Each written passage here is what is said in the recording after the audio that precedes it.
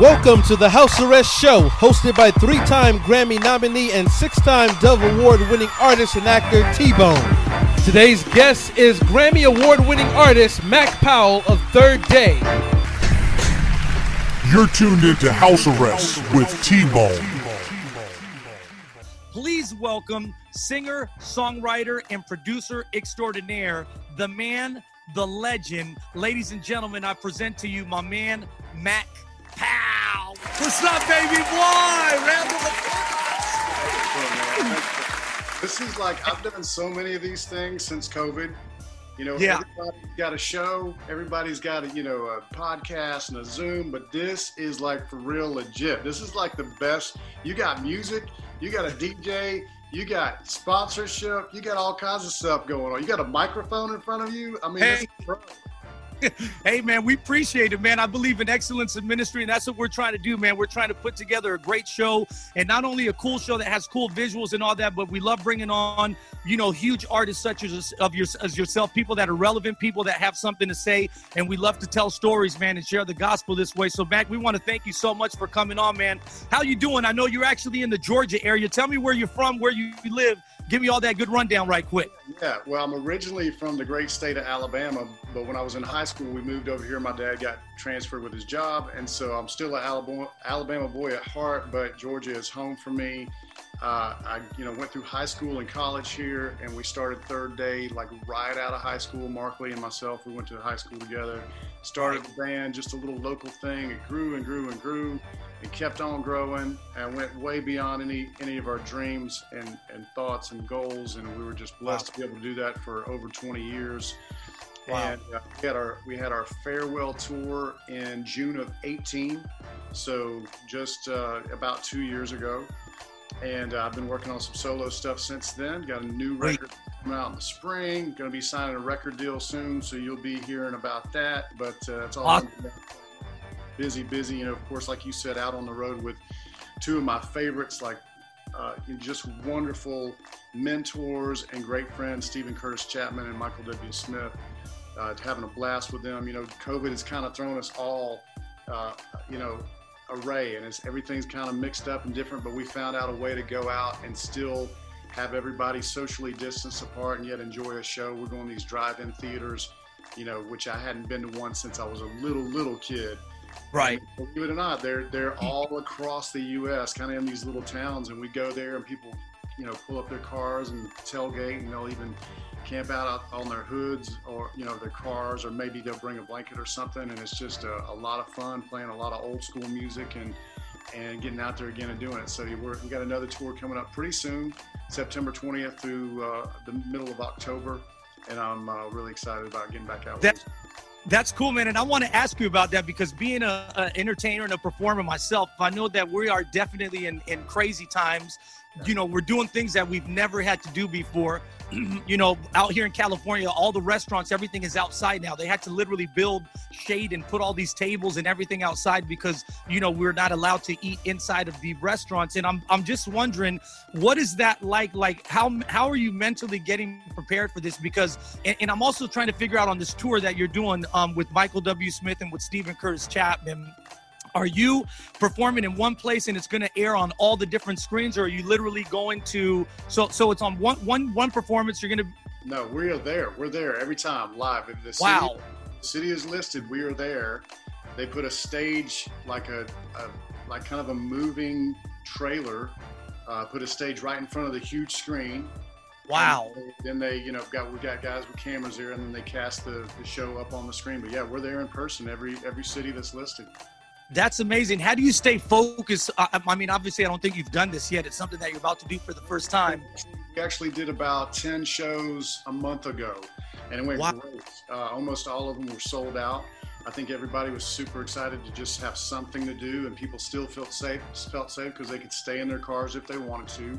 Or a lot of people that drive SUVs or trucks, they kind of put them in reverse so they could get in their tailgate. And it was safely done really well. And I think the Awakenings concerts who put it together did an amazing job. And there's a lot of Christian artists who are going out right now, like Zach Williams and Big Daddy Weave. Toby's out right now, Casting Crowns. So we're continuing to do it. We're hoping that things will improve in our nation and our world, where we can get to where we can do normal touring again. But until then, we feel like this is the safest way to do it. Right. Now, what is that like from a performer's point of view? Because we're used to being the energy from the crowd. It's like I always say, it's like the NBA. The NBA, they're playing right now with no noise. There really is no home court advantage because you don't have your people, your home fans screaming and getting that adrenaline. What is it like being on stage? And like you're saying, the cool thing is some trucks can turn around and have people out there, but for the most part, people are literally inside of their cars. How do you connect with the audience when you're doing a concert like that? It's pretty hard. You have to mentally prepare yourself. Like, we knew that going in advance. In fact, Toby Mac our good friend, had gone out and done some shows maybe a month before we were going out. And I called him and I asked him, what's it like? He said, man, it's really different. You have to just prepare that you're not going to get the feedback and the response that you're used to. So you have to just go ahead and give it, get in your mind, giving it all you got right away.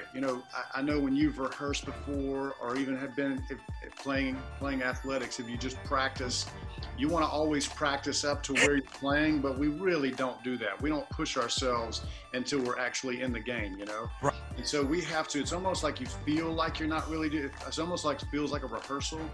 You got a few people up front that you can see. But one of the stories I like to tell is Michael W. Smith has this classic song called Friends. Friends are friends forever, and it's within the Christian market. It's a huge, huge song. People, it's 25 years old and people know, 35 years old. People love it and know it. And so when Michael goes into that, he says, hey, hold up your lights from your phone. That's when I see thousands of lights out in front of me, I go, okay, they're out there. I can see them now with the lights, but you can't hear them and you can't really see them, when it's dark outside with the cars and stuff. So, it's different, yet I'm so thankful that we can still do it. Yeah, and it's like you said, it's something that you got to mentally prepare yourself. Like, sometimes you don't need a crowd to be able to do what you do. We all do what we do for the love. Obviously, we love God, but the love of the music as well. So it's like you get into the zone when you grab your guitar, when you're with your band. It's like sometimes at sound check, you feel almost like if you're performing in front of a huge crowd, you just begin to feel that, that feeling that music gives you and feel that adrenaline. And you got to just say, okay, this is it. It's game time. And like you said, when you see the lights, then it's like, whoa, we're really doing this. There's really a lot of people out there enjoying it. But I want to ask you something, because going back to Third Day real quick, and I know recently you guys did, your farewell tour. I was blessed to be a part of a farewell tour as well. Mark Stewart from Audio Adrenaline, those guys are some of my best friends. I was actually on the very last Adios tour with Mercy Me and Audio Adrenaline. We went all over the country, and we did the very last concert in Hawaii at the Shell. And that's where they did their legendary last concert. And I remember, man, it was bittersweet. Like, Mark had tears of joy, but he also had tears like, man, I'm leaving this, and it's kind of crazy. What was it like for you, going around, it kind of reminds me of Kobe, like when he was going to all the arenas and waving hello, and everyone's just giving him all this admiration and love, and he knows this is the last time I'll be performing here, with this team and in front of these people. What was it like for you to be on that farewell tour? What give me some of the experiences and some of the heartwarming stories that you went through, things that you saw and you felt when you were on that tour. It's a great question, because I think it's different than most people would think. For us, most people don't understand and realize that we had made plans a couple of years before that to end the band. Okay. We also had commitments to each other and commitments, to the record label and touring people and all that stuff. So there are things we wanted to finish and finish well. It was when we realized we were done, we couldn't just quit, and we didn't want to just quit. We knew we had to. It took some time, but even before that farewell tour, most people don't know, we had not toured for 18 months before that. Wow. So when we had done our last tour 18 months before that, we still didn't realize, we didn't understand, are we going to do some more shows, or are we just going to kind of fade into the sunset and maybe everybody will forget about us, And a big thing happened that may not seem like a big deal, but I'm a big Tom Petty fan. who was, originally from Florida, but is known as a California guy. Right. He lived in Southern California for most of his life. And when Tom Petty died, I was kind of like, I don't really get depressed or sad very much. I'm a pretty upbeat guy. Yeah. And my wife, after about 2 weeks, she's like, "What's going on with you? What's the problem?" I said, I feel like my friend died. Even though I'd never met him, his music so much influenced me that I felt like I'd lost a friend. And so she called me a few days later, and she was in the middle of something and I was in the middle of something. And she said, "I know you don't want to hear this, but I really think you should do a farewell tour, because the way you feel about Tom Petty is the way so many fans will feel about you in Third Day." Right. And so I thought about that. I was like, you know what? We need to give our fans at least a chance to try to come see us one last time. And so we, because of timing with everybody, with things we all had going on, we didn't get to do many shows. We only did, I think it was 16 shows or so, maybe 20 shows at the most. But I'm so glad. And it wasn't an easy tour because we had to cover the whole U.S. in about a month. So wow. We flew out, we started in the Northwest, and we made our way down the coast, and then we went over to Texas and up in the Middle West. And so there was a lot of flying. There wasn't a lot of bus riding. It was like flying from one city to the next a lot. So I didn't get a lot of sleep. I was sleeping. I was singing about 3 hours a night, which is a lot more than I normally sing. And so it wasn't fun per se. I'm glad we did it, but towards the end, once we got a little bit of rest, it was a lot of fun. But it was one of those things where it was a heavy toll on me, a lot heavier than I thought it would be, physically, mentally, and spiritually. And I remember doing we did our last show at Red Rocks and right outside of Denver, and it's a sold out show, and we had people from, I think, 35 different countries had flown in to come see us from around the world. Yeah, it was amazing. And I was so relieved that we were done that I really wasn't sad the whole time. But once we got to that last show, I stepped off stage and I just lost it. Like, I didn't know that was pinned up inside of me. And it was a good cry. And it was just, it was a lot of, you're going to make me cry now, T-Bone. You're like Oprah here now. It was just a lot of years of, good memories and great friends and a lot of support that we've been given and prayers that people have given for us. And so it was all of that kind of wrapped up in one tour. It was a lot. Wow, man. Yeah. We make a lot of people cry on this show, so it's okay, man. Feel free. But tell me, what was that moment like? Because I remember, man, I even got emotional when I was because I toured for so many years with Audio Adrenaline doing stuff, and we would do one-offs here and there. Sometimes we would do full tours together. But I remember just looking, and I remember kind of even feeling for him, because for myself, I was like, man, this is the last time I'm going to be with these guys on stage. But I can imagine for you, the same way it might have been for Mark, it's like when you were looking around, and maybe that's why it hit you toward the end, is that you realize this is the last time I'm going to be on stage with all these guys together as a collective group. And we've toured. You probably started thinking about all the members. We've toured here, gone there, done this, done that, been to these awards, accepted awards together, done everything. And you're like, and man, it's like it's gone in a blink of an eye. Like you said, you were 20 years together with them. What was that feeling like when you're singing that last song and, and you're just sitting there thinking about those things? Like, did that go through your head? Like, this is it. I'm going to miss my brothers. Yeah, we're going to stay in touch, but it's never going to be this again. Yeah, you definitely have those feelings. I think for me, I had a little bit of time to think about it in advance and to not let it weigh so much on that last show or even the last week of shows. Yeah. I was really excited and thankful to be able to, honestly, to be able to say thank you to the fans one last time. Yeah. And even though we know there were so many people that didn't get a chance to see us, all the shows were sold out, and we played a lot of venues besides Red Rocks. We played kind of mid to smaller. We wanted it to be a more intimate night. We didn't necessarily. It was interesting. Like, we would play the Fox Theater in Atlanta, which is our hometown, and it sold out. So we had to do 2 more. So there were so many cities where we're like, we want to do the intimate thing, do the theater, but then they would sell out. Now Nashville, we played the Ryman. And the whole time I'm thinking, after you find out you sell out, you're like, well, man, we should have played the arena. But I like that we played the smaller venues, more intimate, more nights. And it just gave me a chance to kind of think through that stuff in advance. And it didn't weigh too heavy on me until I stepped off stage. Honestly, I didn't really think too much about it. Yeah. Until it was done. That's powerful. Now, Mac, take me through. I want to hear, what we like to do on this show is we like to hear people's stories. I'm not sure. I want to find out, are you a kid that was raised in church? Were you not raised in church? What was your childhood like coming up, in Georgia or in Alabama, actually? What was that like? What was your home like? And what was your story that led you to Christ? And when you also said, I know I have a calling over my life. Can you kind of take me through that a little bit here? Yeah. So growing up, I told you in Alabama, I grew up in this little bitty town, man. It was at the time was a town of about 7,000 people. Wow. It was like, and I joke because there wasn't much there, like as far as like anything there was no Walmart, there was no, McDonald's. Like Russia had a McDonald's before Clanton, Alabama did. Wow. So it was like there was nothing there. And in fact, I didn't live in the town. We lived 20 minutes outside of the town. So I grew up on a dirt road, country boy, and we didn't have a lot. We were pretty lower middle class. And so, but it's life and it's what we knew. And we went to this little church, a little Baptist church that was real small. It was like, packed out like on an Easter or Christmas was 100 people. And wow. Everybody kind of lived around. Half the people that went there, I was related, were cousins or close, friends that were growing up with my dad. Now everybody's related, right? Right.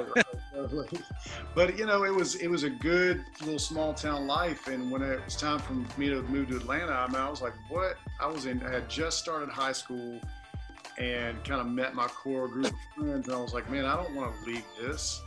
And I came to Atlanta.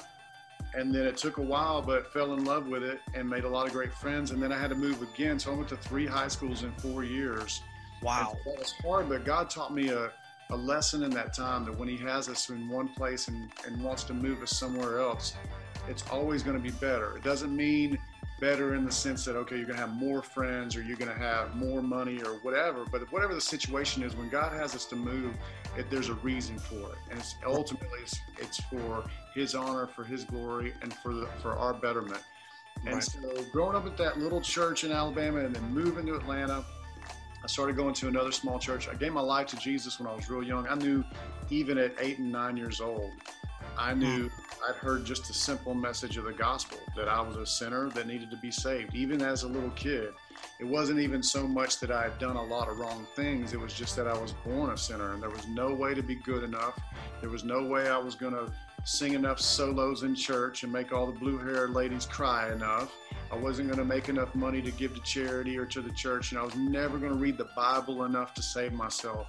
It was God's grace alone, him dying on the cross. That's the only thing that could save me, and me receiving that. And so I did that as a young age. I walked that little church aisle by myself. Nobody prodded me. Nobody said, hey, you should go do this. I just heard the invitation when I need this. But I'd like to say everything was great from then on out, but I remained a baby Christian for a long time. There wasn't much discipleship. It was like what I called it was that fire insurance. I just was making sure I wasn't going to hell. That's what I think so many people want to do. You don't know and realize the love of God. And so it wasn't until I was a senior in high school and I'd always wanted to be in a rock band. I finally was in this garage band. We were horrible, but it was still something I always wanted. And I'm about to graduate high school, and I had no idea what I was going to do with life. I didn't know if I was going to have to join the military. We didn't really have money for me to go to college.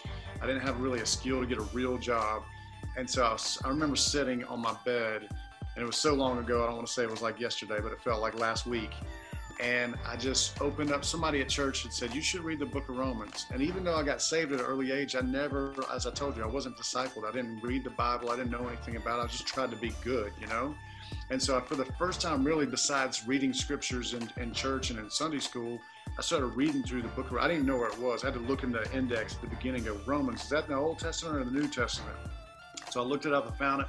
I started reading it. And T-Bone, man, I'm telling you, it was like God's Spirit just opened up my heart and my eyes. And even though I do believe I was saved, he helped me to understand the fullness of the gospel and the fullness and the abundance of living completely for him. And so I went and I was in this band, this garage band with Mark Lee, who was a great friend of mine. We went to school together, and I said, man, I'm giving my life to Jesus, so I've got to quit this band. There's something I always wanted, but I felt like the Lord was saying, you need to give this up for me. Surrender it to me. This is something you've always wanted. Now give it to me. And that, I didn't understand that, but I had such a faith, such a newfound faith. I was like, God, it's all yours. And so I told Mark, and Mark's like, well, why don't we start a Christian band? He had grown up in church and had a similar testimony. I was like, well, I don't know what that is. What's Christian music? I'd never heard of any of that stuff. I'd heard of people like Amy Grant or, you know, Michael W. Smith. I'd heard, or Petra. I'd heard those names, but I didn't know anything about them or any music. And so, so I started doing everything I could. I got CCM magazine, and I just started reading about all these Christian artists, and we just started listening to it, and we thought, man, this is amazing. So we wanted to share our faith through our music, and it was, you know, kind of a rock thing. And so that's what we started doing. And as I said earlier, it just kind of went beyond anything that we ever thought that it would. But it all really, honestly, through the years, for us, what was most important was just knowing that God was the reason we were doing it, and that he was almost using Third Day just as much for us in the band as he was for the thousands of people that were hearing our music. You know, he knew that we needed that accountability. We needed that, you know, to be able to be on stage and know what we were talking about. I didn't want to be a hypocrite and be on stage and talk about something I had no idea, and not talk about, you know, my faith from 10 years ago or 5 years ago, but I want it to be today. And so I loved that accountability. I loved that opportunity that God gave us, and that, you know, that chance to share our faith through the music. Man, that's powerful, you know, and I can relate, man, because I tell people I can relate to people on so many different levels, because I'm a guy that has been in the streets, been in gangs, drug deal, done all that, but I'm also a PK, you know, so I know what it's like to be in the church and to be raised in the church. For me, it was kind of the same way, like you're saying, like ministry music is kind of what kept me on the straight and narrow, because for me, it was the hip hop thing. And when I started doing that, I just kind of like fell into it. Next thing I know, I had this ministry, and I was just telling people about God's love. But for so many years, it's something that kept me focused, you know, and like, man, I have to do well because I have this ministry. There's people that are counting on me, and so many different things like that. So that's powerful to hear that, man. I want to know, because for you, a guy that was raised kind of in church and raised, you know, used to seeing God move, used to seeing the hand of God, used to seeing healing, used to, you know, seeing salvations. Was there any point in your life, because I know that this happens to people that are raised in church, that you look over and you're like, man, I want to try the world. People tell me the world is good. People, you know, they party, they drink, they do all these different things. I wonder, what is the world like? And sometimes there's a lot of people that say, I want to go taste and see what that's like and see if there's anything good there. Did you ever kind of go through that wilderness experience where you kind of went out there and said, let me try out the world and see what that's all about? Or were you able to pretty much always stay kind of like focused and for the most part, you know, on that Christian walk? Yeah, once I surrendered everything in high school, it was staying on that straight and narrow, you know, as much as I can. Yeah. But I think for me, like in terms of a little bit of, this is not what you're asking, but when Third Day was over, I had felt this call for a long time to go outside of Christian music, outside of the walls of the church, and try to reach people with my music outside of it. So I was an independent country artist for 2 or 3 years. In fact, for probably 7 years now, even while Third Day was still going, whenever we had a break, I would go play these little, you know, country clubs in these little towns in the middle of nowhere, you know, the kinds that have like the electric bull plugged up in the corner of those places. But it wasn't necessarily trying the world. It was like, still, I would surround myself, like all my band, most of them were worship leaders at churches. So it was still a great group of believers together, but trying to share music to people that wouldn't normally listen to my music, you know? Yeah. So I did that for a long time. And I suppose I'll always try to do that. I think we as believers have to not just stick to the church, but step outside of those walls. And so I'll always do that, but 100%. Yeah, but right now, you know, I really feel I love that I'm writing CCM music again and being able to make one of those records again.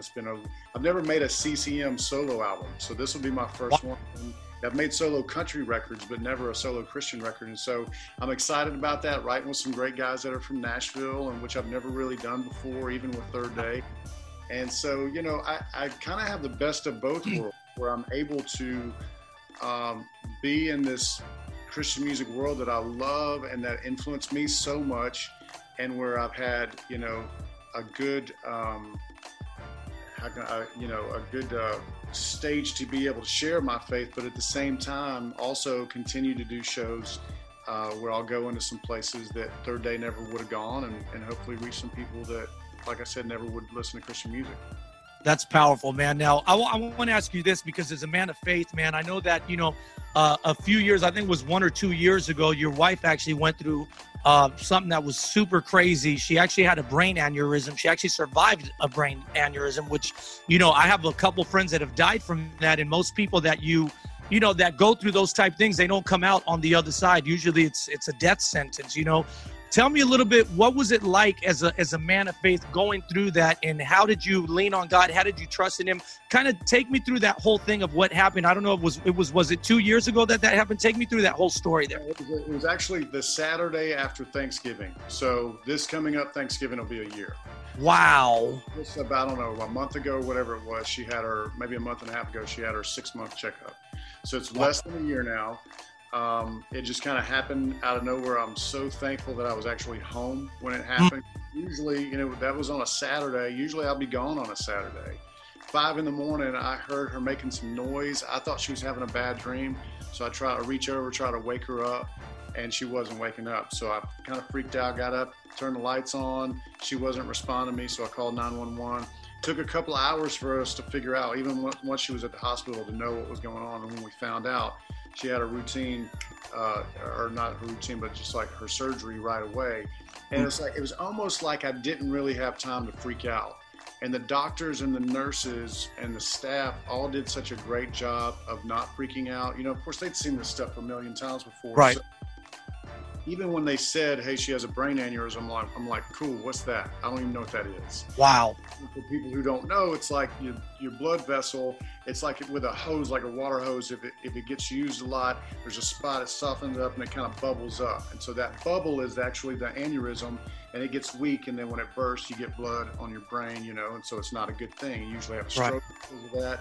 And like you said, we had found out later on that about 1/3 of the people actually die when they have a third have long-term mental or physical defects, deficiencies, and then 1/3 end up being fine. And here we are, not even a year later, and nobody would ever know that it happened to Amy. I'm thankful for so many prayers. I remember when right before she goes to have a procedure done, the doctors are about to wheel her in, and she says, hey, I want you to go on Instagram and I want you to post what's going on, so people will be praying. I was like, man, I don't want to do that. I don't want to turn this into a thing. I don't want to be in the news, and I don't want my phone ringing off the hook. And I just wanted to be like, just us know about it.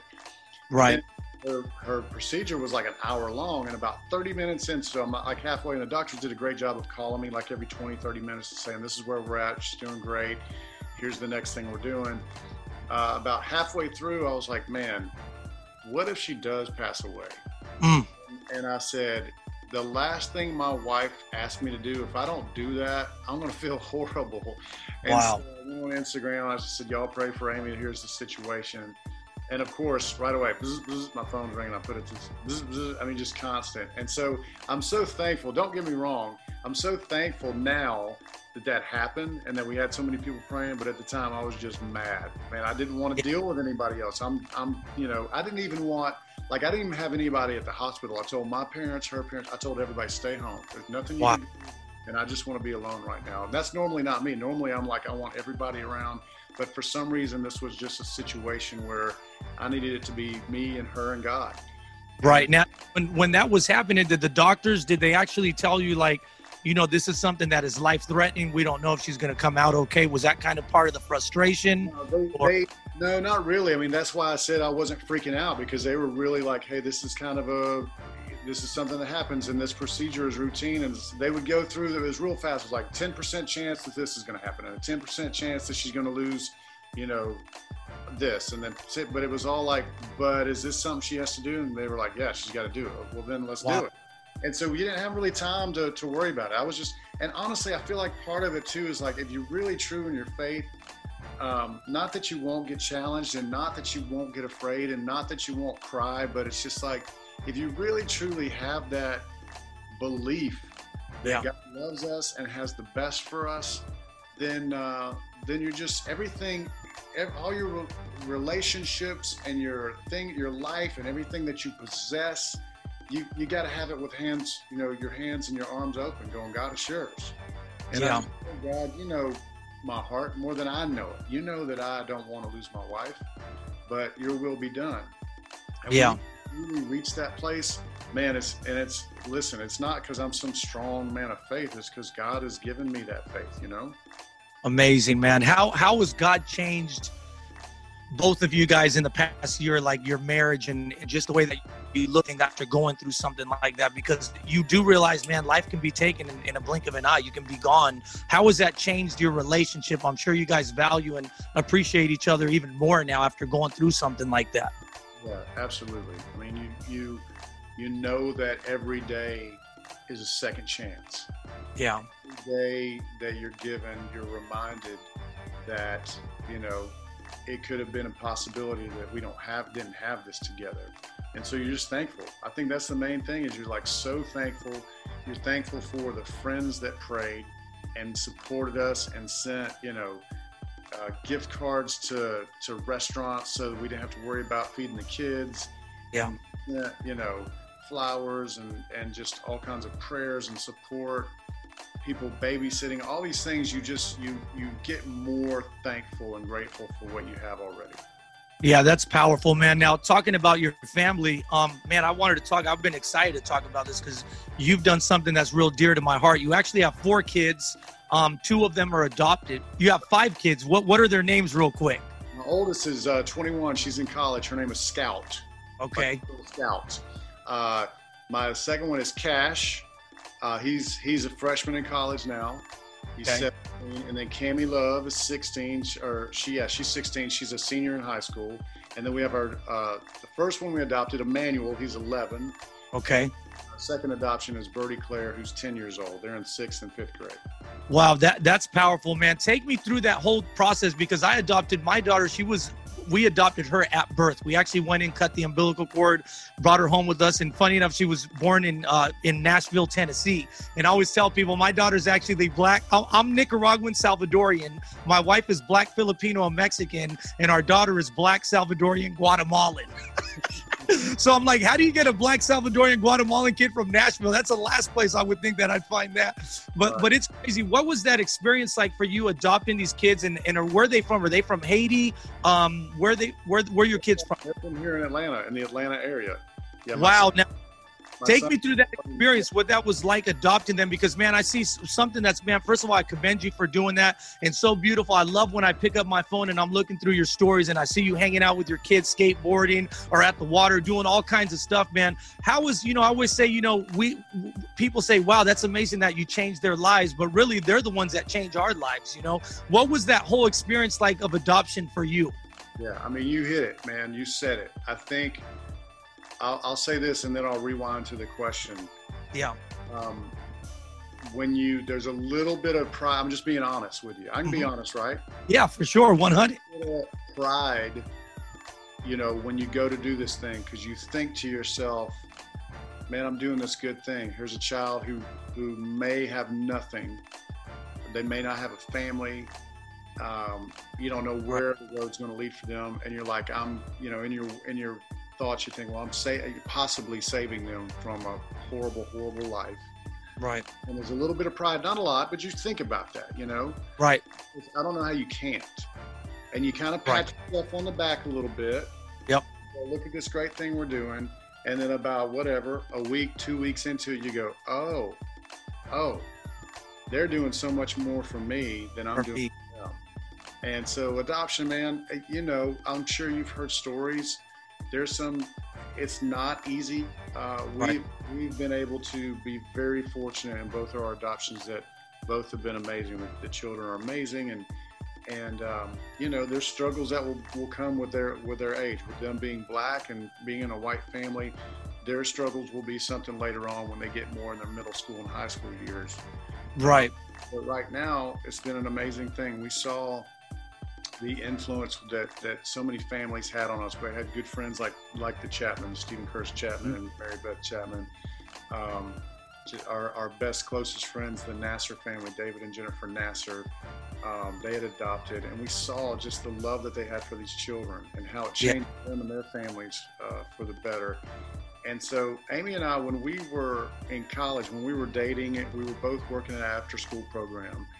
And it was a pretty diverse, little school that we were at. And there were Hispanic kids and Asian kids and black kids and white kids all running around playing. And we just thought it was such a beautiful picture of heaven and such a beautiful picture of what the church should be and can be.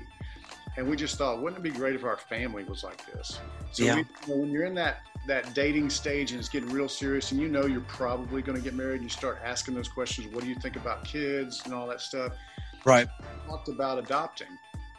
And then as we got married and started having our biological children, we had two, our second and third were back to back. So about 18 months in a row, she was pregnant.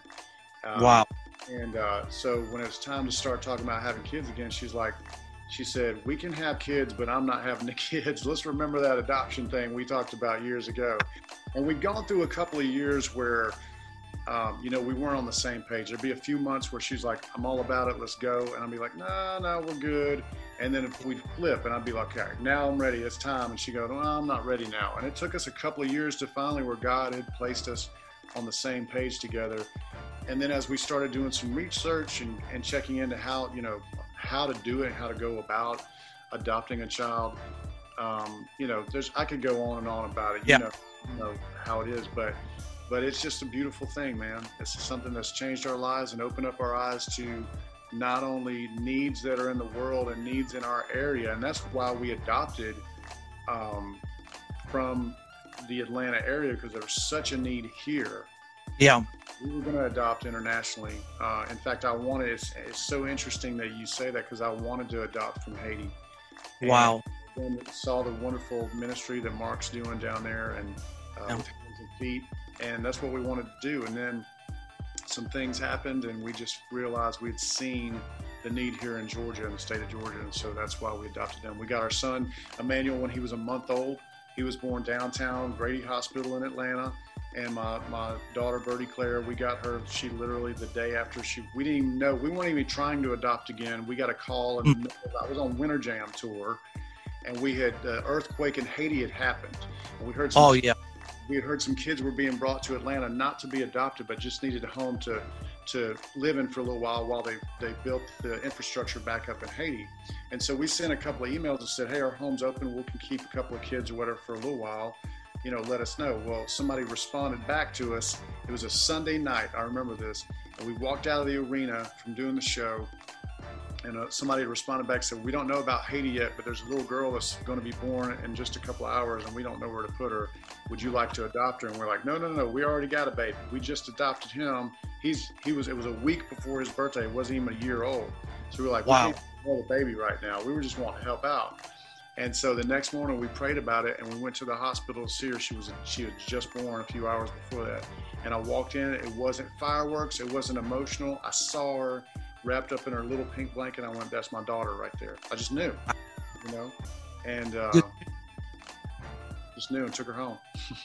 That is powerful, man. I want to ask you real quick, what was it like? Because for us, it's different. My daughter, she's the only one that we have. But for you, obviously having 3 other kids, what was it like bringing, 2 other kids and now them getting all the attention, especially as babies? Was there a little bit of conflict there? Was there a struggle, or was it kind of like a beautiful thing that everything just kind of worked out beautifully? Yeah, it worked out beautifully. It took a little bit of time. I think our youngest, who's our middle right now, she was just 5 at the time. Okay. So she was the baby of the family, even at 5. And so for her, it was a little bit, so you have to think about those things. You have to think about birth order and age of kids you're adopting and all that stuff. And we made sure that we had great conversations with them. And there's this balance of you want to ask the children how they feel, but you also have to let them know that you're the parents and you're making the decision. And so when we told them that we were doing this, we explained to them why.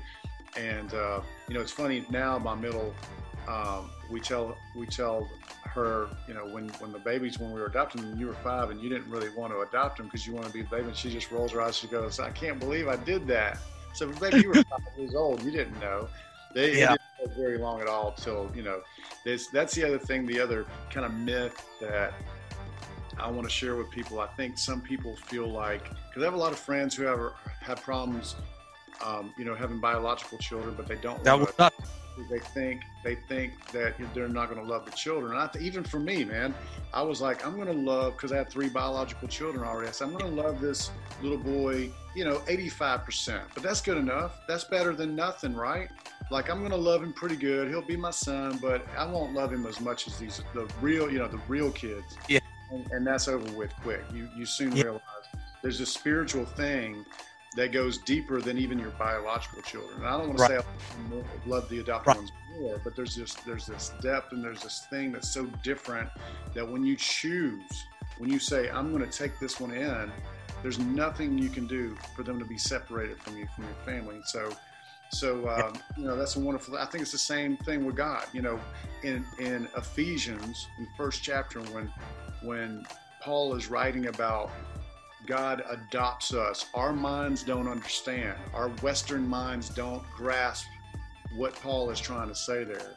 That back in the Jewish day, and thousands and hundreds and thousands of years ago, when you had a child that you didn't follow your rules, you could actually divorce your child. You could wipe your hands and say, I don't have any responsibility for you. But the law was, if you adopted a child, there was nothing that you could do to get rid of that child or not be responsible for them. And so what Paul is saying is, like, once you've been adopted, he's not going to get rid of you. You are his forever. Man, that's powerful, and the other thing what you're talking about is when people say, and P-Dog, I know we got 5 minutes, but we're going to go a little bit longer. The beautiful thing with this is just too good. We're going to take the show a little bit longer. But the crazy thing is, when you have a kid, some people do ask that, like, how do you love that kid if it's not from your actual bloodline? And that's like, I'm like, how can you even think that if you don't love? Like, love is love, and it's like you're saying there is something deeper when you adopt, because you chose. It's not something that just happened or something that was, we weren't expecting it. You actually choose to adopt a child. And the crazy thing is, I always say, because people always say, well, how do they feel or this? I'm like, there's no difference, because at the end of the day, it's like I always say, blood isn't what makes you a father. Blood isn't what makes you, that kid mine. I always say there's so many fathers out there that get a woman pregnant and they leave and they're gone. And then there's other fathers that come in and they might marry that girl and be with them and raise that child from when they're young. And if you ask that kid, well, who's your dad? They're not going to say the kid that was what I say the sperm donor. They're going to say it's the man that raised me. That's what makes that person my dad. And so it's powerful. And it's like you're saying, she's changed our lives completely. And there's just something that you feel, it's like almost hard to believe this isn't my bloodline. This isn't, because to them, to you feel like I love that kid just like anything else. And you having other kids, I'm sure you're like, they're just as special as 1, 2, and 3 is, there's no difference between them. And people a lot of times don't understand that. What would you say? Because I had a pastor in Miami, especially in the Latino community, we're big on family, but we're so big on family that sometimes there's a lot of people that they're like, well, no, we don't want to, they kind of look down on adoption, and they say, well, we don't want to do that because, that's not really our kid. We're not sure if we should go that route. And they keep trying to have their own, which was, in our case, my wife had endometriosis and we couldn't really make that happen. So what do you say to someone that's maybe contemplating, that's saying, Lord, I don't know, man, I really want to have my own kid. But it's like I tell people, and like you were saying earlier, our thoughts are not his thoughts. His ways are not our ways. Sometimes he guides you a different way. What would you say to people that are thinking about adopting a child right now? I would say it's a beautiful thing, but it doesn't, just like having a biological child. It's hard, being a parent is tough. It teaches you how selfish you are. It's about sacrifice and giving. And yet there's so much in return. That's a beautiful thing. There's going to be, I haven't really gotten on my soapbox that much to promote adoption, because I have heard some bad stories. I've heard, especially when you adopt an older child, sometimes they've been through so much trauma and so much junk that it's hard, for them to adapt to being in a home and being with a family. Right. But, I would say, once again, it's just, just because someone is from a different bloodline or a different color skin or whatever, think about your friends. When you're close friends, or even your spouse, there is a great love for those people. And you're not in the same bloodline. You're not in sometimes the same color. And so it is shown, it's evident in our friends and in our family that we pick. And so it can be shown even more so in adoption. That's powerful, man. We got a couple minutes, but like I said, P-Dog, we're going to extend this a little bit more because I got a couple things I want to ask. One of the things that I really wanted to ask that I just asked Mark Stewart, because obviously he has 2 adopted kids of his own, with all the racism and all this stuff that's going on, something that I asked him, I said, you know what, you as a white guy in the South, same as you're in Atlanta, you having 2 black kids and having a black son in particular, as a white man with a black son, do you have that same talk that most black dads have with their black kids in fear of them being shot, in fear of them, going out and being pulled over and stuff happening? Do you have that same talk with your kid? And if so, what is it? Yeah, absolutely. It's, you try to do it as well as you can. Of course, I never had that talk. No one ever had, have that talk with me. And yet I've heard, we've done a bunch of research, things we've read, things that we've seen about what to say. And it's that's the thing. I'm fortunate that my 11-year-old is still he's really such a sweet, kind heart, still real innocent, and just doesn't get it. He doesn't fully understand when he sees stuff, like George Floyd on TV, and it seems like every week a new one's coming around. He's like, I don't, he literally says, I don't get it. This doesn't make sense to me. Yeah. And we say, buddy, it doesn't make sense to us either, but unfortunately it's where it's at, and it's where things are. And hopefully, I think, one of the good things about COVID is that it got everybody kind of, in their homes and kind of like just almost agitated to a sense where there were things that were blew up in a good way. Things that had to come out, things that had to be said that weren't said, some stands that needed to be made that people normally wouldn't have if life had just been normal. And so I think that's a positive thing that's come from COVID, of many things and of horrible things as well. But yes, that we've had that conversation with him, with both our daughter as well, and just going, it's not fair. It's not fair that you have to worry when you, in just a few short years, in 5 years, you're going to be driving. And then if a cop pulls you over, you have to just go ahead and put your hands out the window. And yes, sir, and no, sir, and and just get ready to be harassed. And it's not fair. And I hate that for my son. It makes me angry knowing that my son that I love so much has to worry about that and think about that. Right. You know what, man, talking to Mark also this week, another thing is, I don't know, was your son a Black Panther fan? And if so, how did he feel when he heard of the passing of my man, going this week? What was that like for him? Mark was almost in tears because he was like, this is my son finally got a black superhero. And it's like he's gone. And he was like, this was his favorite person in the world. And now he's no longer here. Did you go through anything like that? And what was that like for him, if so? Deep sorrow. I mean, it was not only was it an amazing role that he had, but he was an amazing man besides that role. I posted on Instagram the other day of his speech. He went to Howard University, and he had an amazing speech a couple of years ago there, and shared his faith through that speech. And it just even more opened up the hero that Chadwick Boseman was, off camera than he was on camera. So he's a big time heavy loss, and those are some huge shoes to fill. If there's any bit of good that can happen from this tragedy and from this awful thing, is that the crown can be passed on. I have a good friend who's a young black actor in Hollywood, and I said, go get the crown. And I mean that in a good way, hopefully not an offensive way. It's like that crown is up now to take that role, and I want him to do it, And so thankfully there'll be someone else to step in Chadwick's shoes and to, nobody's ever going to take his place. He's the first king. He's the first black people. So that will stand forever. Just like in the same way, nobody's going to take Muhammad Ali's place, but there will be other champions. And so I'm excited about that next champion. Yeah, and talking about Chadwick Boseman, one of the crazy things, I don't know if you knew, but I just learned recently that he was this guy who really admired Denzel Washington, and Denzel Washington actually sent an envelope, didn't even know who he was, didn't know him personally, and he actually paid for his college tuition. He paid for him to go through college.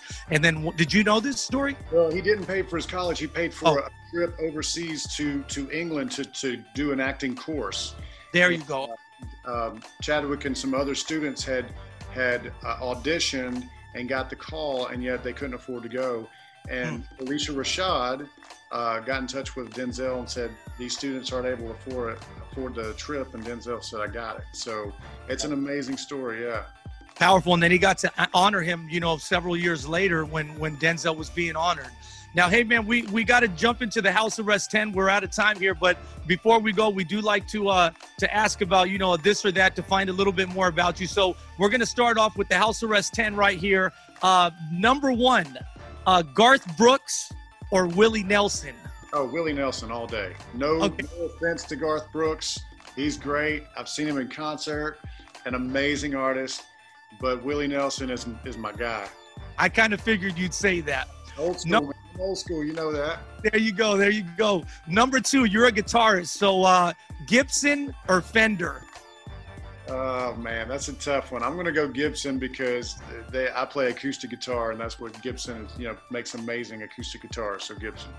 Okay, good. I was hoping to ask you some tough ones like that. Number 3, you're a country guy. So do you like, there's a little bit of both out there. Do you like desert or mountain? I'm going to go mountain. Mountain, okay. So you like to get up in the mountains. Now, are you a baseball guy or football guy? Yes. Got to give me one, baseball or football? I am a professional baseball fan, and I'm a college football fan. Look, hey, in fact, check it out. I don't have lighting over here. Look. Yeah.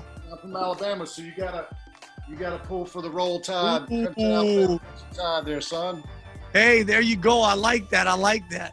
Okay, so a baseball guy who loves college football. Yes. Number 5, chicken fried steak or biscuits and gravy? Chicken fried steak. Okay. That was an easy one for you. Number 6, Superman or the Incredible Hulk? Superman. I'm a DC Comics guy, so Superman. Okay, let's see if this one's a little tougher. Number 7, Star Wars or Star Trek? Star Wars. Come on, man. Okay, I'm the same way. Let me see number 8. What kind of dog would you prefer? Let me see if you're more of a family guy or you like the tougher dogs. Golden Retriever or Pit Bull? Neither one. My baby girl asks for a dog every single day, and I've stood strong for 21 years now. I've had kids. We're not getting a dog, so neither one, but if we were, a Golden Retriever. Okay. Are you more of a horse guy? No. You're from the country. Animals, man. I'm afraid of animals. That should have been actually what I asked, horse or dog. Number 9, would you rather create history or delete it? Create it. I think we can learn from our mistakes, and there have been a million of them, but there's been some great stuff too. And I'm an optimist, so I say create. I'm a creator anyway, so. Yep, I like that. All right, and number 10, Harley or Mustang? Mustang. I can't get on a bike, man, so I'm going to drive that car.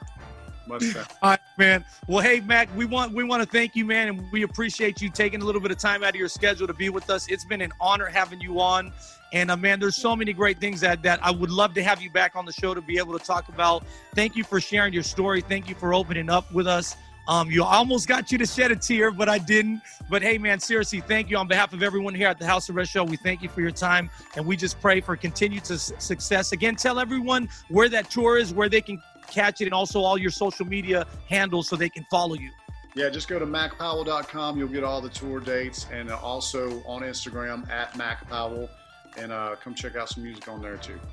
There you go. Hey, Mac, we appreciate you, brother. Love you, and we'll see you soon, brother. God bless.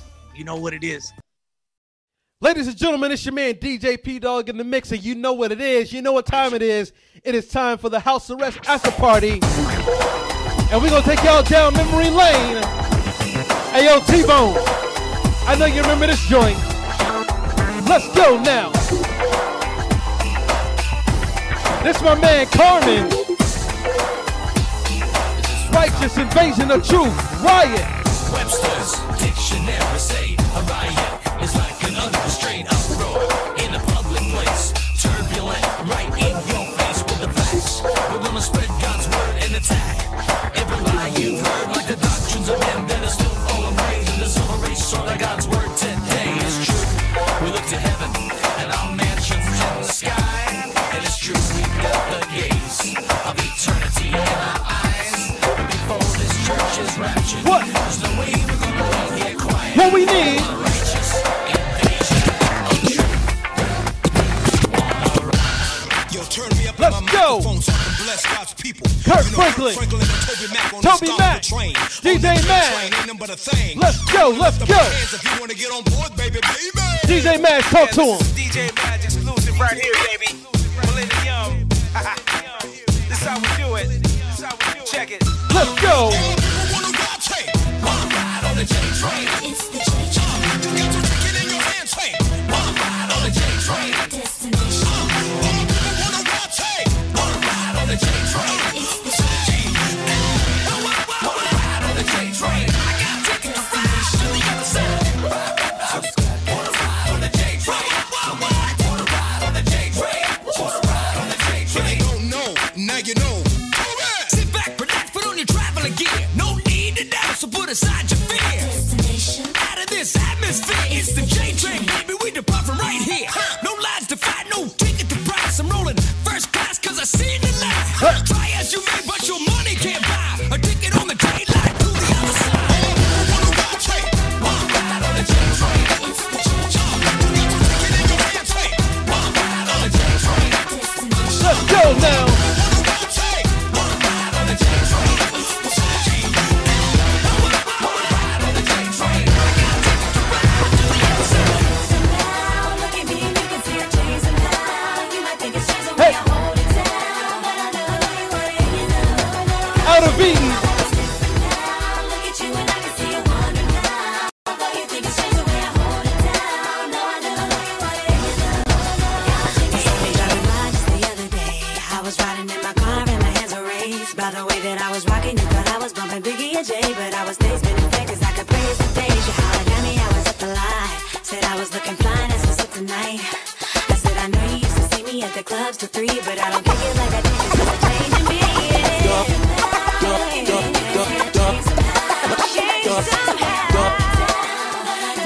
Let's go. What? Different now.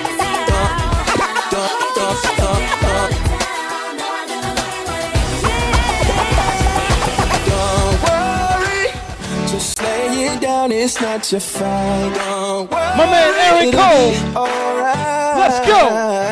Don't worry, he will make your heavy line. Don't worry at all, worry at all. This love is always right on time. I've been trying to figure out my own way. Trying to put it all on me. Way down by the pressure. Without looking up, I know you see me. Cause on and on you keep blessing me. But on and on I keep worrying. Why I'm always running when you're telling me. You're telling me don't worry. Just lay it down, it's not your fight. Don't worry, it'll be alright. My man Eric Cole. Don't worry, he will make your heavy line. Don't worry at all, worry at all. This love is always right. Sinking even deeper. Hope is out of view. Blanca. I'm a believer of what ain't even true. I focus on my issues. That's just what I do. What did I get into? I'm really needing you. Nothing can hold me back. It's all in your control. Nothing can hold me down. I am letting go.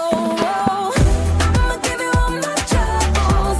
I'ma give you all my worries. I'ma give it all my struggles. Welcome to the after party, ladies and gentlemen. I'ma give you all my problems. House Arrest Show I'ma give you all my pain. with my man T-Bone. Only you can solve. I'm your man, I'ma give it DJ T-Dog.